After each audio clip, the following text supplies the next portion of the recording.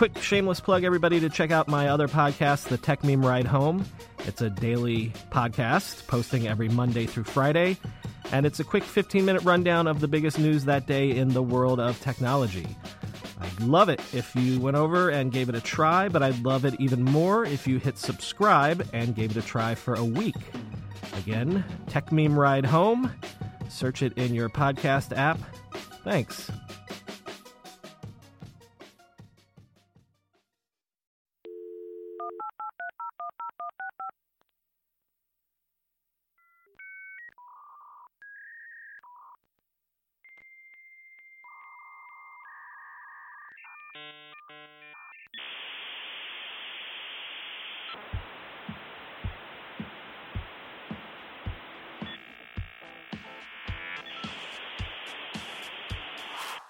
Welcome to the Internet History Podcast. I'm your host, Brian McCullough. Today we have a man who needs no introduction, New York Times technology columnist Farhad Manjoo. This episode was recorded about 2 months or so ago, so we talk about the book leave that Farhad is on that he only recently made public. But of course, we get into his whole career and his unique vantage point and views on the world of technology. Please enjoy.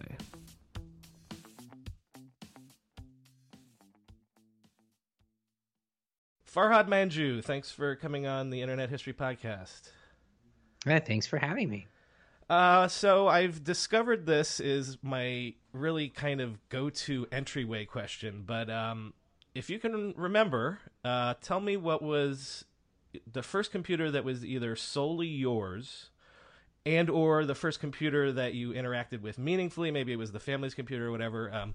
Make and model's not necessary, but you get nerd points if you remember that stuff. Yeah, I totally remember. It was in the 1980s. I lived in South Africa. I was born in South Africa. So it was like a British, so South Africa is like a British colony or has close British ties. Commonwealth. And so yes. Yeah. So the computer was some British company called Sinclair. Yep, Does this ring a bell? Yes, you know absolutely. this? Yep. It was a little keyboard type thing that you plugged into a TV. My sort of vivid memories. So the thing that we mostly did on it is played video games. The video games were very rudimentary. They were Atari-like. This was like what, 1985 maybe. Mm-hmm. So I was like 7. Mm-hmm. And you loaded the games from they were on a 4-track tape. So like you connected the tape to the machine, to the computer, and like it played like modem type sounds. And then like after a while, like 20 minutes or so, the game would load and you'd play. And it was like, like Space Invaders type games. Mm-hmm. And then the other thing you could do on it was like program in BASIC. And so at a very early age, I sort of understood and like appreciated the power of programming. And I was totally sort of hooked on this machine. I remember they had like a little manual that explained basic programming. I must have been older than 7, I guess, because I remember being able to read it, so I was literate. And I remember sort of, looking at that, learning about computers, and just like falling instantly for computers. And like I've been kind of on and off using computers ever since. Did you actually write up little programs for yourself, or was it like sort of following the guide and doing it was following the guide. So you wrote out whatever was in the basic guide, and then like what was cool about it was like you could tweak it and then see what happened if you changed things around, and the tweaking sort of taught you what the commands meant and kind of gave you a basic idea of BASIC. It was totally fun, and I'm not a programmer. I took a bunch of programming courses in college, so I appreciate the ideas embedded in it. But like that gave me an introduction to computers and the ideas of how computers worked, and also like made me think for a while that like working in the tech industry in some way would be interesting. So you mentioned you grew up in South Africa. When did you move to the States? You're like 8 or something like that? Yeah. So I was it was 1987, so 9. And you moved to Southern California? Yep. Um, it's funny. This is totally an aside, but I was just listening to Charlize Theron on the Bill Simmons podcast, and she's talking about losing her accent. And did you have to lose a what is it, Afrikaans or South African accent? Yeah, it's funny. I mean, I felt like obviously I had an accent when we moved, and I was kind of self-conscious about it enough that I remember kind of trying to mask my accent or pretend to have an American accent in like third grade. And, pretty quickly, I think lost the accent. And now I'm really bad at accents and can't even fake a South African accent or kind of any accent. So I feel bad about it because So it'd be cool wait, to have that accent. you've totally lost it, is what you're saying? I've totally lost it, and can't fake it. That's funny because Bill Simmons was saying, because he got rid of his Boston accent, and he's like, yeah, but when I get drunk, it comes out. He's like, I can't hold it down. So I don't know. All right, sorry, Yeah. That was a tangent. That does not happen to me. Interesting. All right, so then the second part of the question would be, what was the first computer that was? This is Farhad's computer.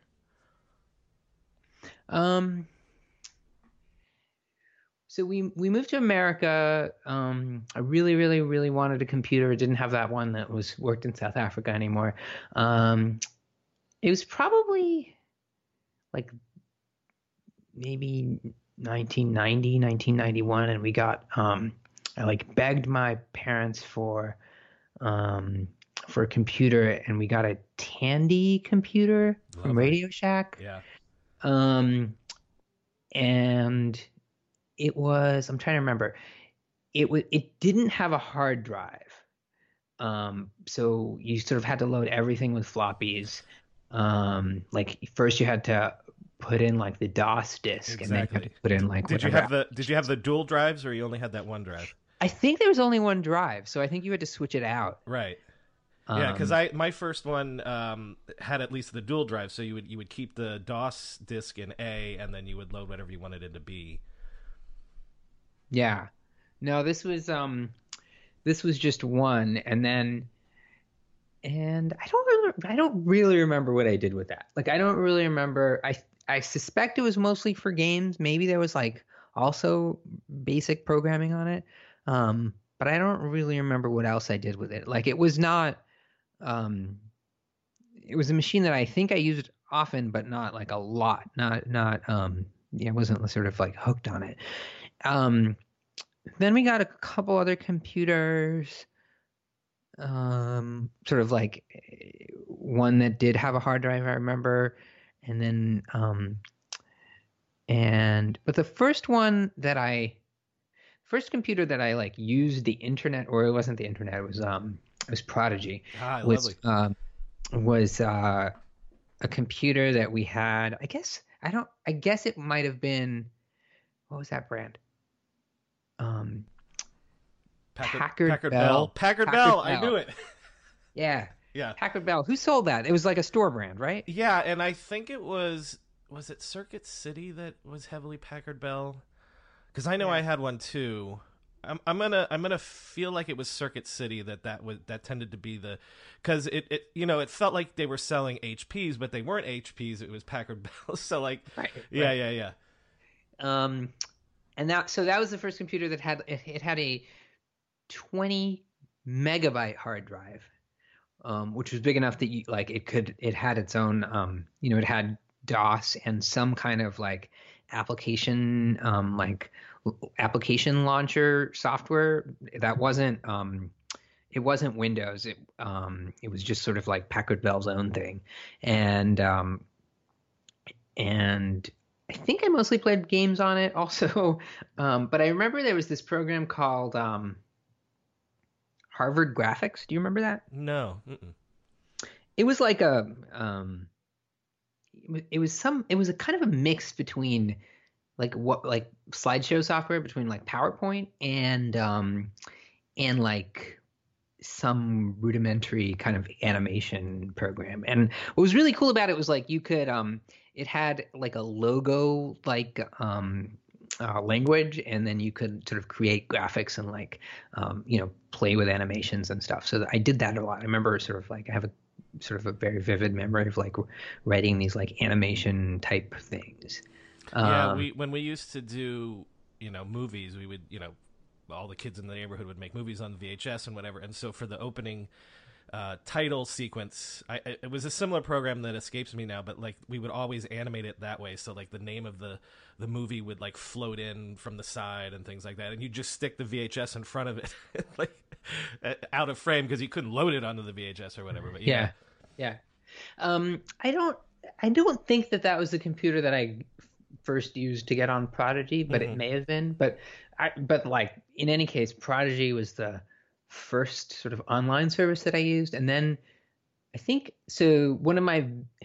I didn't quite understand how like the phone charging worked, like how they charged you for sort of being on Prodigy, because you paid like a price to Prodigy, and then you also paid for like the length of the phone call. And I didn't quite know that. And I remember my dad being really upset because I'd like run up a huge phone bill one time.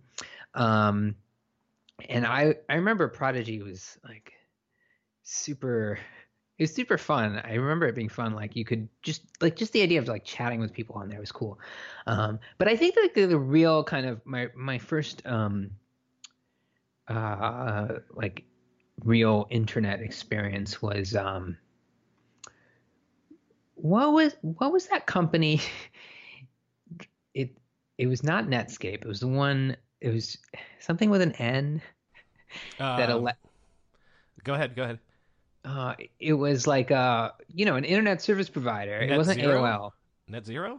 No, not NetZero. Anyway, there was Spry that made internet in a box.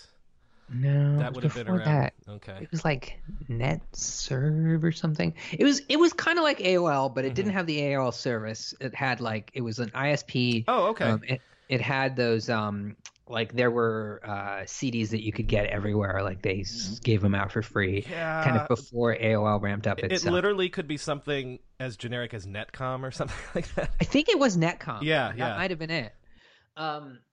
Anyway. I got that and like convinced my parents to like switch to that from Prodigy, and then that allowed you to get like the web and Gopher and stuff. This was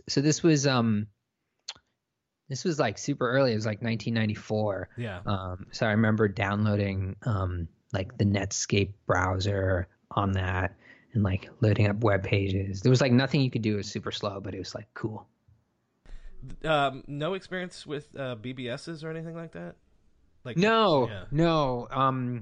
Well, no, like none that I don't remember. I don't remember like participating in BBSs or anything, but I remember like being interested in like running my own BBS as like an 11-year-old, because I remember like downloading the software that like allowed you to create your own, but then I didn't know what I wanted to do with it. But no, not really. You would store and look for porn. That's what everybody did with BBSs. So I said offline we're almost exactly the same age. So you go to college around what, 96, 97? Yeah, 96. What are you going to school for? Well, first of all, what do your parents do? What are you supposed to be doing when you go to college? You mean what do my parents do for work? Yeah. So my dad is a pharmacist. My mom was mostly at home. I would say the other thing that's sort of interesting is like the first time that I was like really, I think I was interested in computers because my dad had this computer at his pharmacy in South Africa that like I was like, it sort of revolutionized his pharmacy. He was like one of the first people to get a computer as a pharmacist, and like he got some special like pharmacy software or something. And I really liked the idea of like him running the store on this software. So I thought that was interesting. And then what was your other question? Well, so when you go to college, is it the idea that you're going to be a pharmacist, or what do you? Oh yeah, no. So were ethnically Indian. My parents wanted me to be a doctor. Mm. I had no interest in being a doctor. Pretty much was always interested in like reading and writing. And Did you tell them that you were going to be a doctor, or?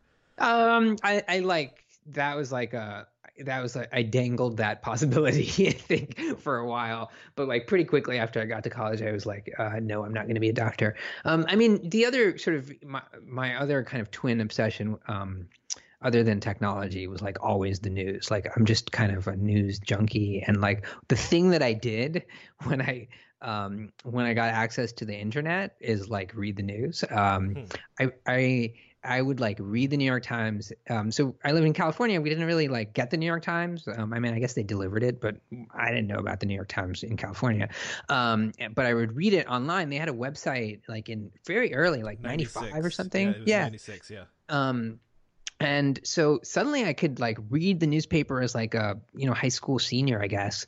And it was like just this, man, like the fact that I work there now is like kind of incredible because I just have, since then just been like the hugest fan of like the news. And so, when I went to college, I like joined the college newspaper. I worked there all the time, eventually became the editor. It was pretty clear like very early in my like college career that like I was heading to become some kind of writer or journalist or something in that field and not medicine. Is that the degree you got then, journalism?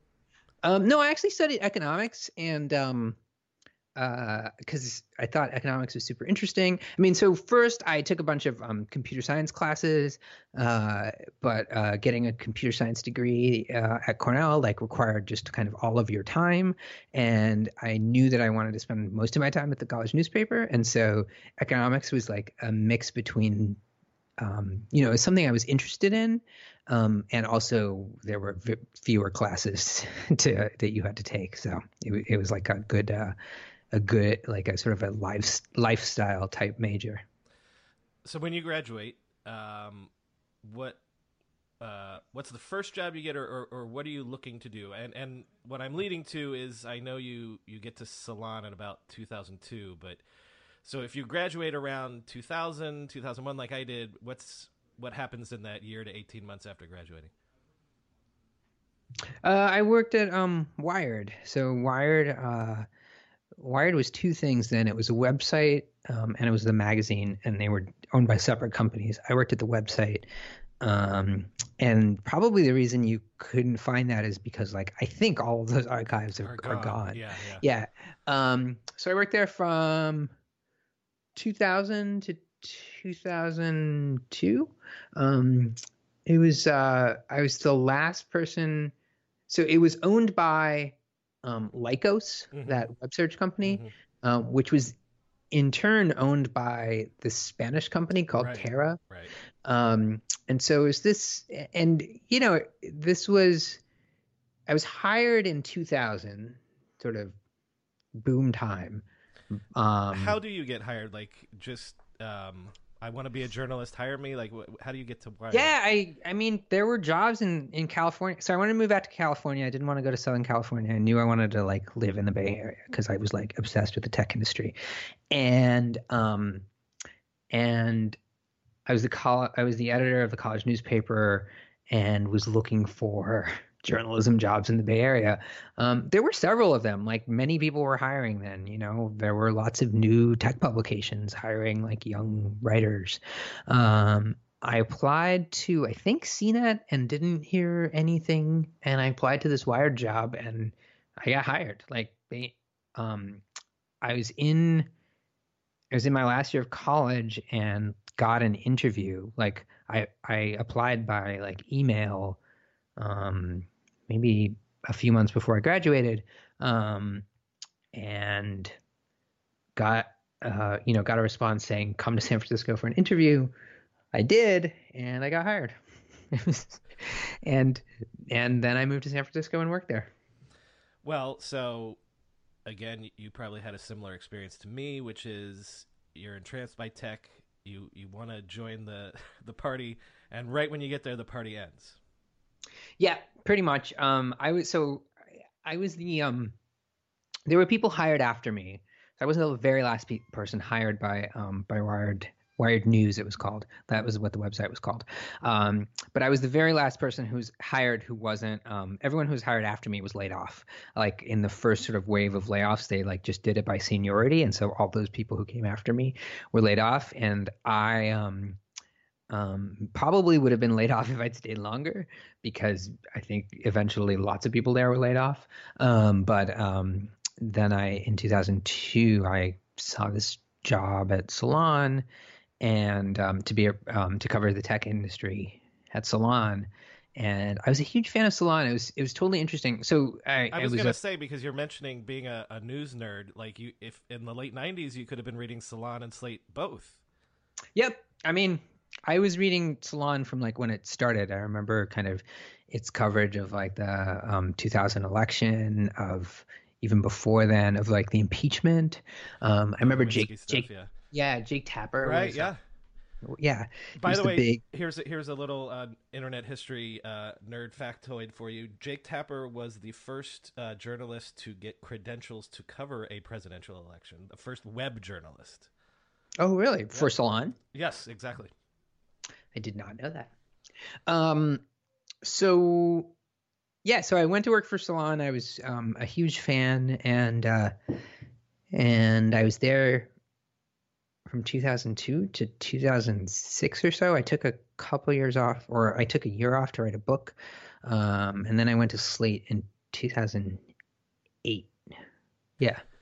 So what is online is your Salon back catalog. I don't know if it's complete, but it goes. I don't think it's complete, because there's a lot of stuff that's not there. But well, so I want to get into that a little bit. So and we're going to come back to this notion of people that I knew of as bloggers when I first discovered them, and you're one of them. But so when you get to Salon, early 2000s, Salon's an online only publication. Is it sort of like that blogging sort of metabolism? Are you expected to churn out pieces every day, multiple pieces a day, that sort of thing?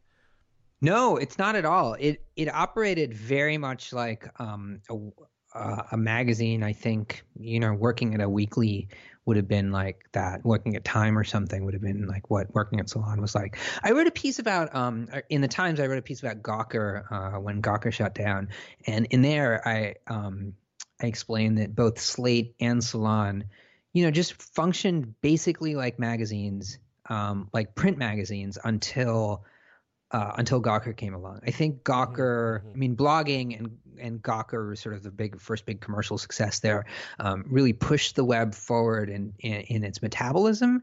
And but that was at a time that was sort of after my start, right? So I got to Salon, and even at Slate, when I was at Slate, it still was kind of slow. And so I had a blog at Salon, but even there, it wasn't kind of a multiple times per day blog. I've never worked at a place where I had to write, at web speed. At Salon, when I first got there, I think I was writing once or twice, like once a week at the most. And sometimes it was like every other week. And the stories were 2,000 to 3,000 words. And so that's. Are you specifically on the tech beat at that point? Because again, I mean, a lot of the stuff that I could find in the archives, there's political stuff at the time, but it's maybe that was political stuff that tech overlapped with, or things like that. I was hired to be the tech writer, and then I was allowed to do whatever I wanted. So it was great. I mean, it was a small staff, and we just covered whatever we thought was interesting. There were probably only about 6 or 7 like full-time writers there. There was Jake Tapper in Washington and someone else in Washington. And so they covered sort of very, very clear Washington politics stories, but everything else was kind of fair game. And the audience at Salon was mostly interested in politics, and mostly interested in like lefty politics, kind of anti-Bush politics. And so that was kind of what the content was. Like if I was writing a straight tech story, I don't think people would have read it. So you sort of wrote about tech through the lens of politics.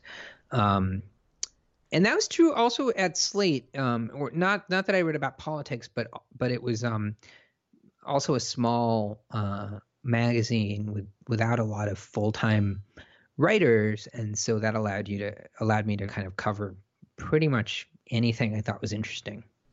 Can I give you a couple greatest hits from at least the Salon archive, because I'm going to give you credit Sure. for a couple things here.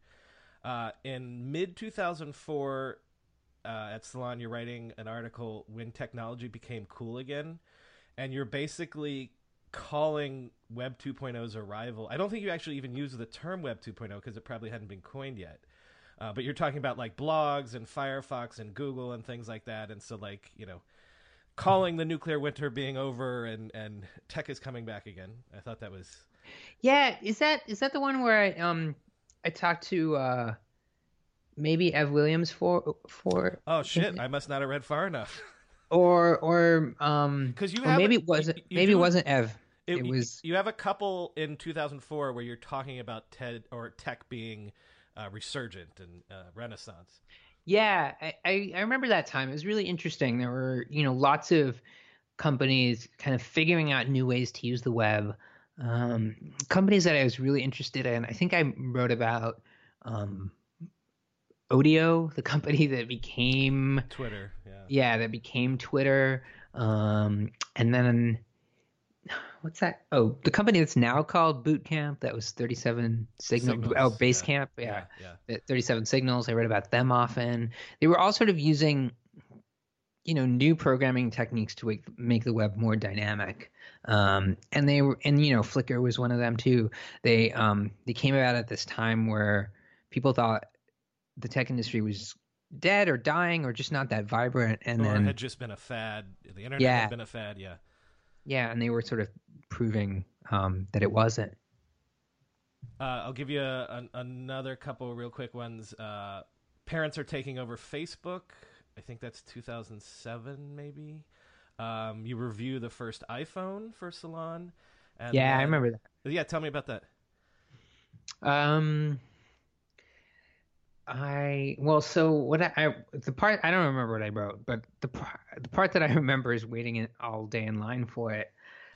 Because you don't have the juice, or Apple really didn't give out review copies in those days. To basically, yeah. So the first iPhone was only to the 4 newspapers or something, right? It was David Pogue and USA Today and the Wall Street Journal and who else? Oh, and Stephen Levy at Newsweek, and they may have given out phones sort of later after the embargo date to Engadget, which was a big site then, and Gizmodo maybe, but in general, and other like print tech magazines, but in general, I mean, I don't think I got anything from Apple when I was at Salon or Slate.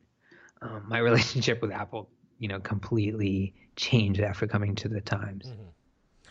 Mm-hmm. All right, so Slate, you moved to Slate in 2008. Is that sort of? I remember reading you at Salon, but I feel like my conception of you as a columnist, right? So again, I'm thinking of you as a blogger at Salon, but is it at Slate that like you sort of get into this role as columnist? Yeah, pretty much. I've been doing essentially the same job of writing a weekly tech column since I started at Salon, which was 2008. And yeah, I really sort of learned the job of like being on top of the news, planning columns, figuring out what's interesting, what people are going to like. Give me a definition. What does a tech columnist do that's different than what a tech reporter does? Aside from the tech reporter breaks news, but like, what are you doing? Are you an explainer to people or what? Yeah, the way I think about it is sort of part explainer, part futurist, part moralist. Like at the Times, like often the role is like a scolding the tech industry, and and part like advocate for users of technology. I think about it as um, taking a broader view of what's happening in tech and broader view of sort of that week's news, and trying to you know explain to readers what the implications of whatever the developments are might be. Um, so I want to come back to the idea of your job and what you do or whatever. Let me finish out the chronology. So then briefly, you're the Wall Street Journal tech columnist after Mossberg leaves, but that's only for 6 months, and then you're the New York Times. Is there a interesting story there, or how does that work out? Yeah, it's not such an interesting story. So um, I was at Slate. The the sort of Mossberg and Kara Swisher were affiliated with the Journal. Mossberg's column ran in the Journal, Right. but they were working for All Things D, and they were going to leave. Well, I think, yeah. So they were forming their own thing, and so the Journal was hiring positions for all of those, and one of them was a tech columnist position, and I got that job, and it was great. It was totally fun. It was different, totally different from what I was doing at Slate, because I mean the column was similar, but it was just kind of a culture shock of it was a much bigger place, and I had to figure out what I was doing there, and they had a paywall. Like figuring out how to write for a paywall audience was unusual. Um, but it was not bad. I had no negative experience. The thing that happened is shortly after I got that job, uh, David Pogue left the New York Times, and I have always wanted to work for the New York Mm. Times. Like it's just sort of what I wanted to do forever. And I had contacts at the Times because while I was at Slate, I was also writing for the Times for like different sections, not the tech section, but I knew the tech editor there, and I just sort of knew a lot of people at the Times. And so they called me, and it was very awkward because I was interviewing at the Times after I just started at the Journal, Mm. and they offered me the job, and I couldn't say no. So, it was embarrassing and like awkward, but it was sort of an obvious decision for me. Well, you're in a essentially it's not an industry, but you're in a niche that is not very old. I mean, it's basically invented by Walt Mossberg. Yeah. And also David Pogue or whatever. So stepping into David Pogue's shoes, like, are there people even today that like you feel like if I can just write as good as this person, or if I can be as influential as Walt or something like that? Are there people that you look up to in terms of doing this? You mean people who currently do it? You mean people who used to do it? Well, I guess maybe the question is like when you get the New York Times job, who is it that is like your role model? Like, I want to be this good. Oh, um, I'm like a huge fan of Mossberg and Pogue, but I also thought that I needed to do something different. Like Mm. my column is very different from David Pogue's. He focused almost exclusively on personal technology and on Right. products. It Uh, was more like reviewing actual yeah, gadgetry and things like that. Yeah.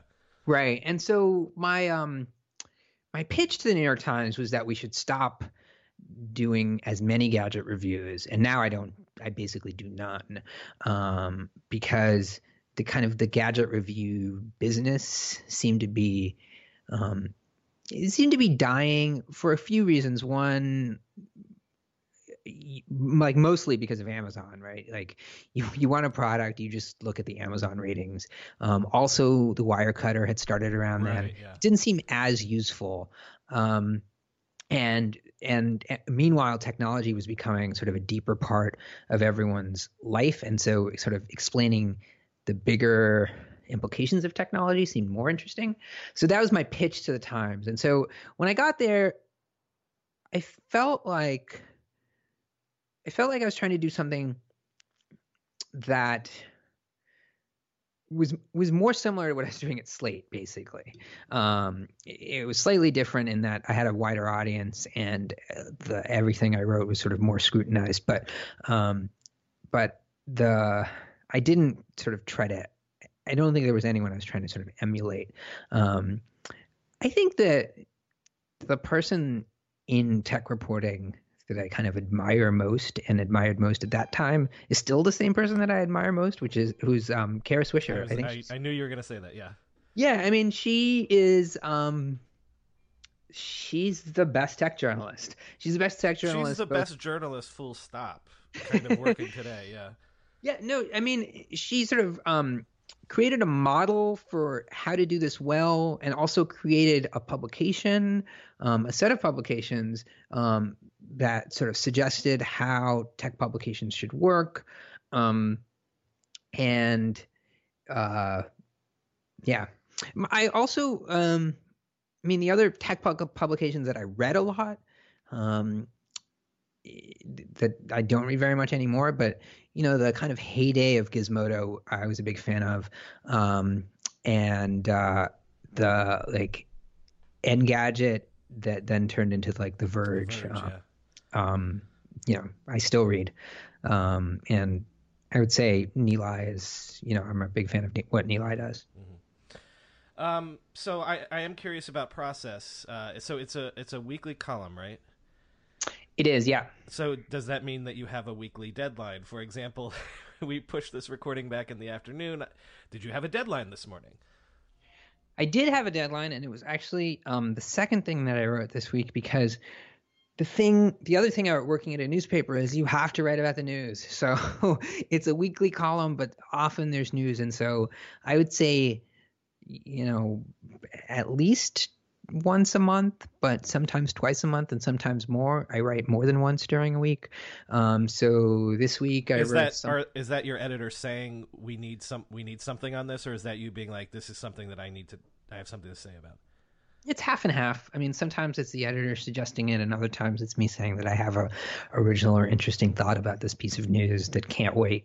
I mean, the other thing that's just happened in the last couple of years is that the news cycle has gotten so fast that you can't, it's hard to have a weekly column because there's a lot of stories that you can't just wait for commenting like next week. If something happens today, I can almost certainly, predict that it's going to be out of the news next week, and then it'd be too late to say something.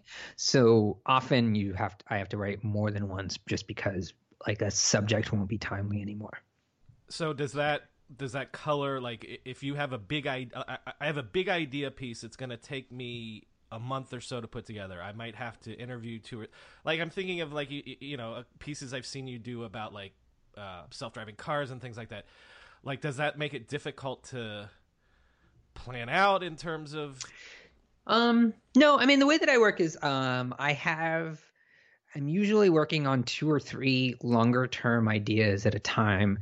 And by working on, I mean, I'm sort of like making calls or visiting people or traveling if it requires it. And then I try to fit those ones into weeks where there's not news.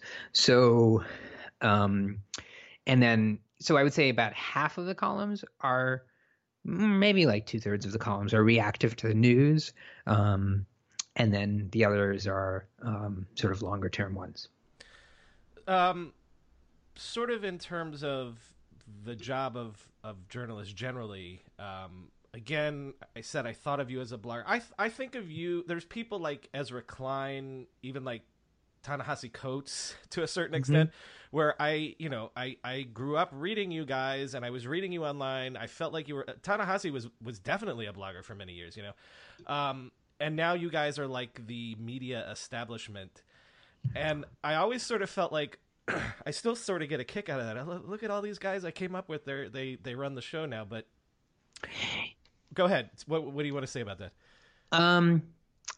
Yeah, it's interesting. I remember I talked to Ezra once I wrote a column at Slate about how to be a good blogger, and I talked to Ezra about his technique, and it frustrates me a little that he's not a blogger, especially also Matt Iglesias, Right. Yeah. who now writes this daily newsletter, which is kind of like a blog. But when he blogged, what was great about it was he just wrote about anything. I mean, this was also the true of the heyday of Gawker too. People didn't have beats; they just kind of wrote about what they thought was interesting, and even the slightest sort of thought made for a post. And you don't see a lot of that anymore. And the main reason you don't see that is because people just put their thoughts on Twitter.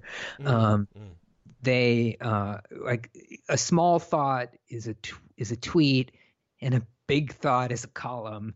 And a much bigger thought is like a magazine story, a long form thing. And so the room for kind of the blog post, the short in and out and not perhaps fully thought out thing, but it was just kind of a small idea, I think that has gone away. And there's less kind of commercial imperative to do it. Maybe not. I don't know. Everyone sort of still has like aggregation and writes small things, but the kind of bloggy type items, that's totally been subsumed by Twitter. I want to mention your book, which I will I will admit I have not fully read, but I dipped into. It's called True Enough: Learning to Live in a Post-Fact Society. It's available on Amazon. And it came out in what, 2008? 2008, yeah. All right. So I want to give you credit for something, because the first line of this book says that at the same time that technology and globalization has pushed the world together, it's driving our minds apart. And then like literally a couple pages beyond that, you say like, no longer are we merely holding opinions different from one another. We're also holding different facts. Increasingly, our arguments aren't over what we should be doing, the Iraq War, blah, blah, blah, blah, blah. It's about, instead, over what is happening. So, Jesus Christ, dude. In 2008, like, yeah. you're literally calling everything, well, not everything, but a hell of a lot of things that are super relevant right now. What were you seeing when you're writing that book in 2006, 2007, like what were you, because I even went into the index, like MySpace gets one mention, but there's no mention for Facebook, which makes sense because Facebook isn't a thing yet. So what were you seeing in 2007 that is proved out a decade later? So the idea for the book came about in 2003 and 2004. Wow. When so the kind of big events that happened around then, obviously the Iraq War, the 2004 presidential election, and the aftermath of September 11th, where there were lots of conspiracy theories about September 11th. So all of those stories, Iraq War, the 2004 election, and 9/11, were just havens for conspiracy theories. There were lots of people saying lots of things about that online about those events, and and you even get into in the book a little bit of things like what we call anti-vaxxers and things like that, like the idea. Yeah, go ahead. Yeah, they were also they're coming up online then, and the thing that I noticed was that in any kind of controversy, there was enough information online that you could find your own truth for whatever story there was, and you can kind of live in that bubble, what has come to be called a filter bubble, because there were both like algorithms directing you that way based on your preferences, and also because there was no kind of overall mainstream trusted source in the media anymore that would limit your exposure to other to kind of crazy ideas or trying to counteract them. In the book, I get into a lot of the book is mostly about sort of all of the things in human psychology that allow you to believe things that aren't true, and give you the sense that the media is biased against your ideas, and gives you this incentive to just not sort of care more about things that you feel rather than things that are true. This is Stephen Colbert's truthiness idea. So these ideas were around then. Truthiness was coined in 2005, I think. So it was a big, it was something that people talked about during the Bush administration. Yeah, but And that's my thing. Is my memory of it was that people thought about those things in relation to the Bush administration and how maybe yeah, they were the ones that were lying. But you were already seeing that it was endemic in everything, and we were already lying to ourselves, and it was already being abetted by culture. right. I mean, so one of the things that I covered a lot in Epsilon was technology about elections. So those there was sort of lots of controversy about the new voting machines, and they lacked a paper trail. And after the 2004 election, there was this question of whether George W. Bush had stolen the election because in Ohio they used these new voting machines. And Seibold or something was the company, or Diebold. Diebold, yeah. Yeah.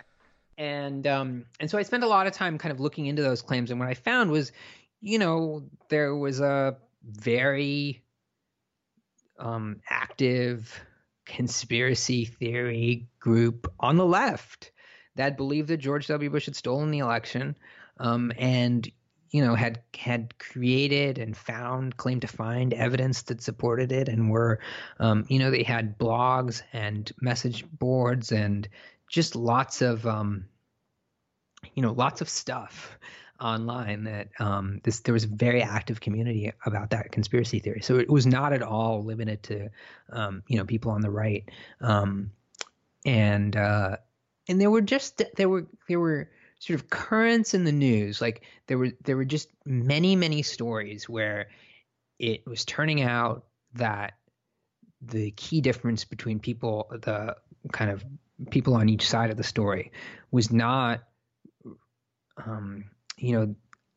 their differences of opinion after they looked at the same facts, but it was that they were just considering different facts. And it was around in 2004 and 2005 that even pollsters started to find that, Republicans and Democrats started disagreeing about, what they thought the unemployment rate was. Mm-hmm. So like real facts in the world where people started to have different ideas about those. So, while writing the book, so I wrote the book in 2006, 2007, and I think this probably happens if you write any book, that you sort of you spend so much time with the material that you start to kind of doubt your ideas and your thesis. Mm-hmm. And so, I wrote a whole book saying that it seemed like politicians and public figures no longer paid any price for not telling the truth, and that you could, lie freely and people will just sort of believe what they want to believe.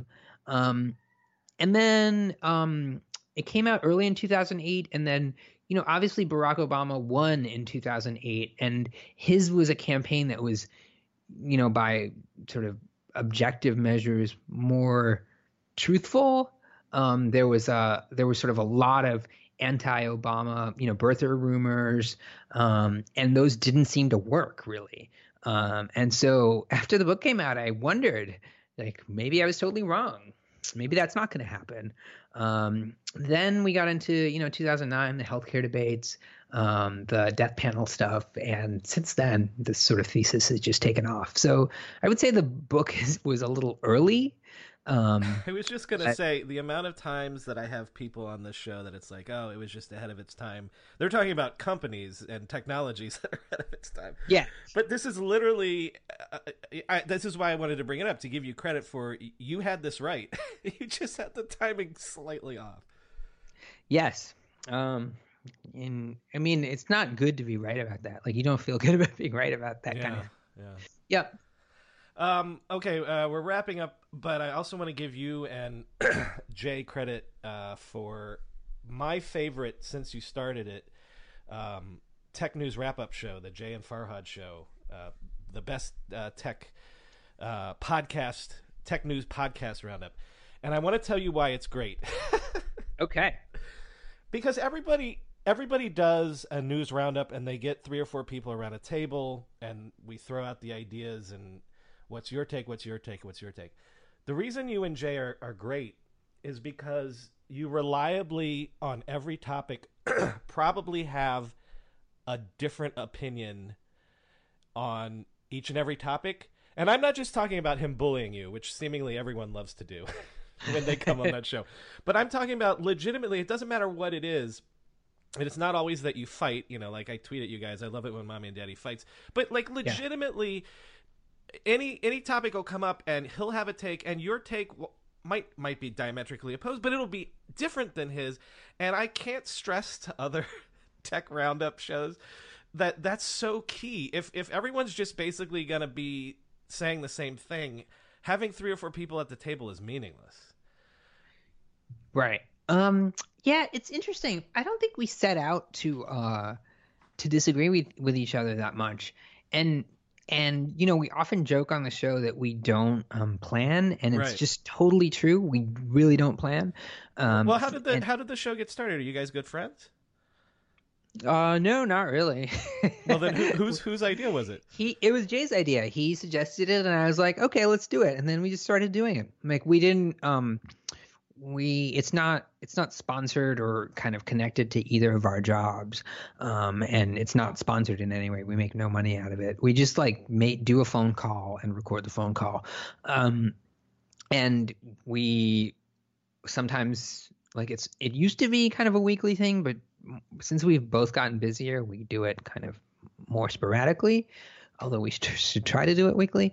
And we just like DM on Twitter asking when the other one can do a call, and then we just get on the phone and start talking about whatever. Well, you mentioned like Engadget into The Verge, like that to me is the gold standard of a tech news roundup. When it was Josh Topolsky, Nilay, and Paul, and because that's another example. They all 3 of them. It's not that they fought, but they had different takes on every topic. So yeah, listen, anybody listening, if you're not listening to Jay and Farhad show, it's great. Thank you. So you and I, as I said, we're the same age. So I'm turning 40 next month, and you're going to be turning 40 later this year. Yes. Is being the tech columnist for the New York Times something that you want to be doing for decades? Oh, I don't know. Maybe. Who knows? Who knows what'll happen in this crazy business. I like my job. It's totally fun. Sometimes it's very stressful because I'm not quite in charge of my schedule, because the news is in charge of my schedule. But I hope to be doing it for the foreseeable future. I don't know what I want to do in the long run. Well, so, and I always end with asking people what they're interested in, because every other show's like, oh, predict for me what's going to happen in the next year or whatever.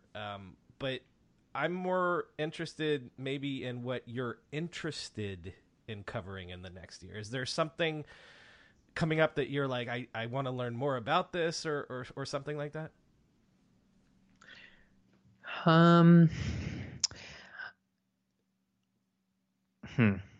We're in an odd time in the tech industry where nothing is super exciting, but there are exciting things kind of in the like distant future.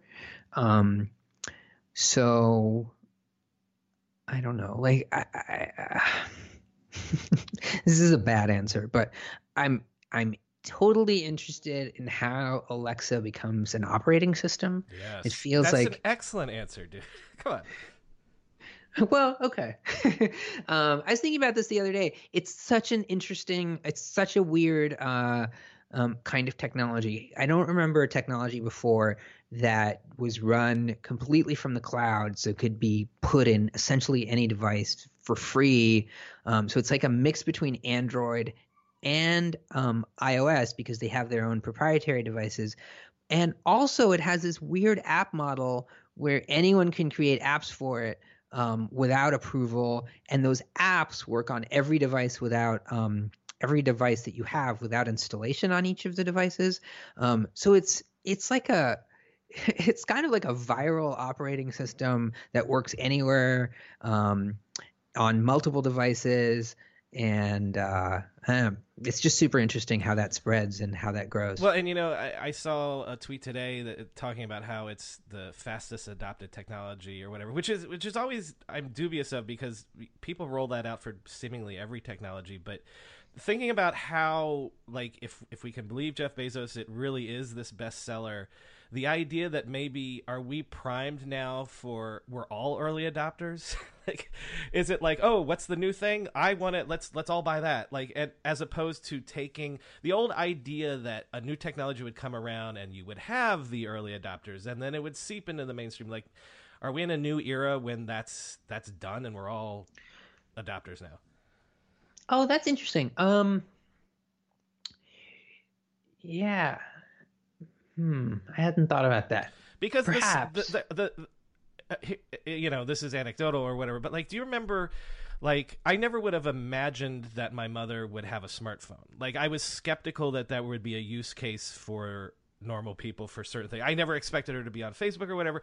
So that old time frame of, well, of course the kids are on it, of course I'm on it, I'm into tech, but I don't, and then everyone's on it. We're now, like, it's the first time with Alexa especially, where it's like there was no question my parents were going to get an Alexa for themselves. I didn't prompt them to do it, they did it. No, well, but I think one of the interesting things about the Echo and Alexa is that it sort of overturns that old model. I think that older people get more out of it in an interesting way. Like, yeah, that's interesting. The less you use a smartphone, the more you might get out of it. And it doesn't seem like a device. It's not a device aimed at kids or young people. Like, kids or young people can use it. My kids love it, but it's not something that, like, it's not like Snapchat, for example, like adopted by the young. It's one of the few devices I think actually that seems better for older people. And from what I know, kind of anecdotally, people buy it for their parents, and their parents are, like, hooked on it. And, like, it's so easy to use as a piece of technology that kind of there's just very little learning curve, which is, which is why you get that kind of early adopter site dynamic, because there's sort of nothing that, like, an expert can do on Alexa that, like, a amateur can't do. You don't really get that same kind of difference in the kinds of users. Interesting. All right, Farhad, listen, I look forward to reading your big take on Alexa, your opus on Alexa. One more question. I thought at some point you were going to have another book coming out. Are you ever going to write another book? Yes, I am going to go on book leave later this year. Oh, I didn't know that. I'm writing about Amazon, Apple, Facebook, and Microsoft and Google. The death match in the octagon, essentially. Yeah. Yeah. That sounds like exactly the book that I'll want to read someday. So, fantastic. All right, thanks. Farhad Manjoo, thanks for coming on the Internet History Podcast, and can't wait for that book. Great to be here. Thanks a lot. If this is the first time you're listening to this podcast, please subscribe to us on your podcast app of choice. There's plenty more great Internet history where that came from. And if you're a longtime listener, then you know what to do to help us out. Rate and review us on iTunes. Because iTunes gives credit to reviews and ratings, and the more great reviews we get, the more people will discover us. As always, there's more info on our website, www.internethistorypodcast.com. The show's Twitter handle is @NetHistoryPod, and my personal Twitter is @BrianMCC. Thanks for listening.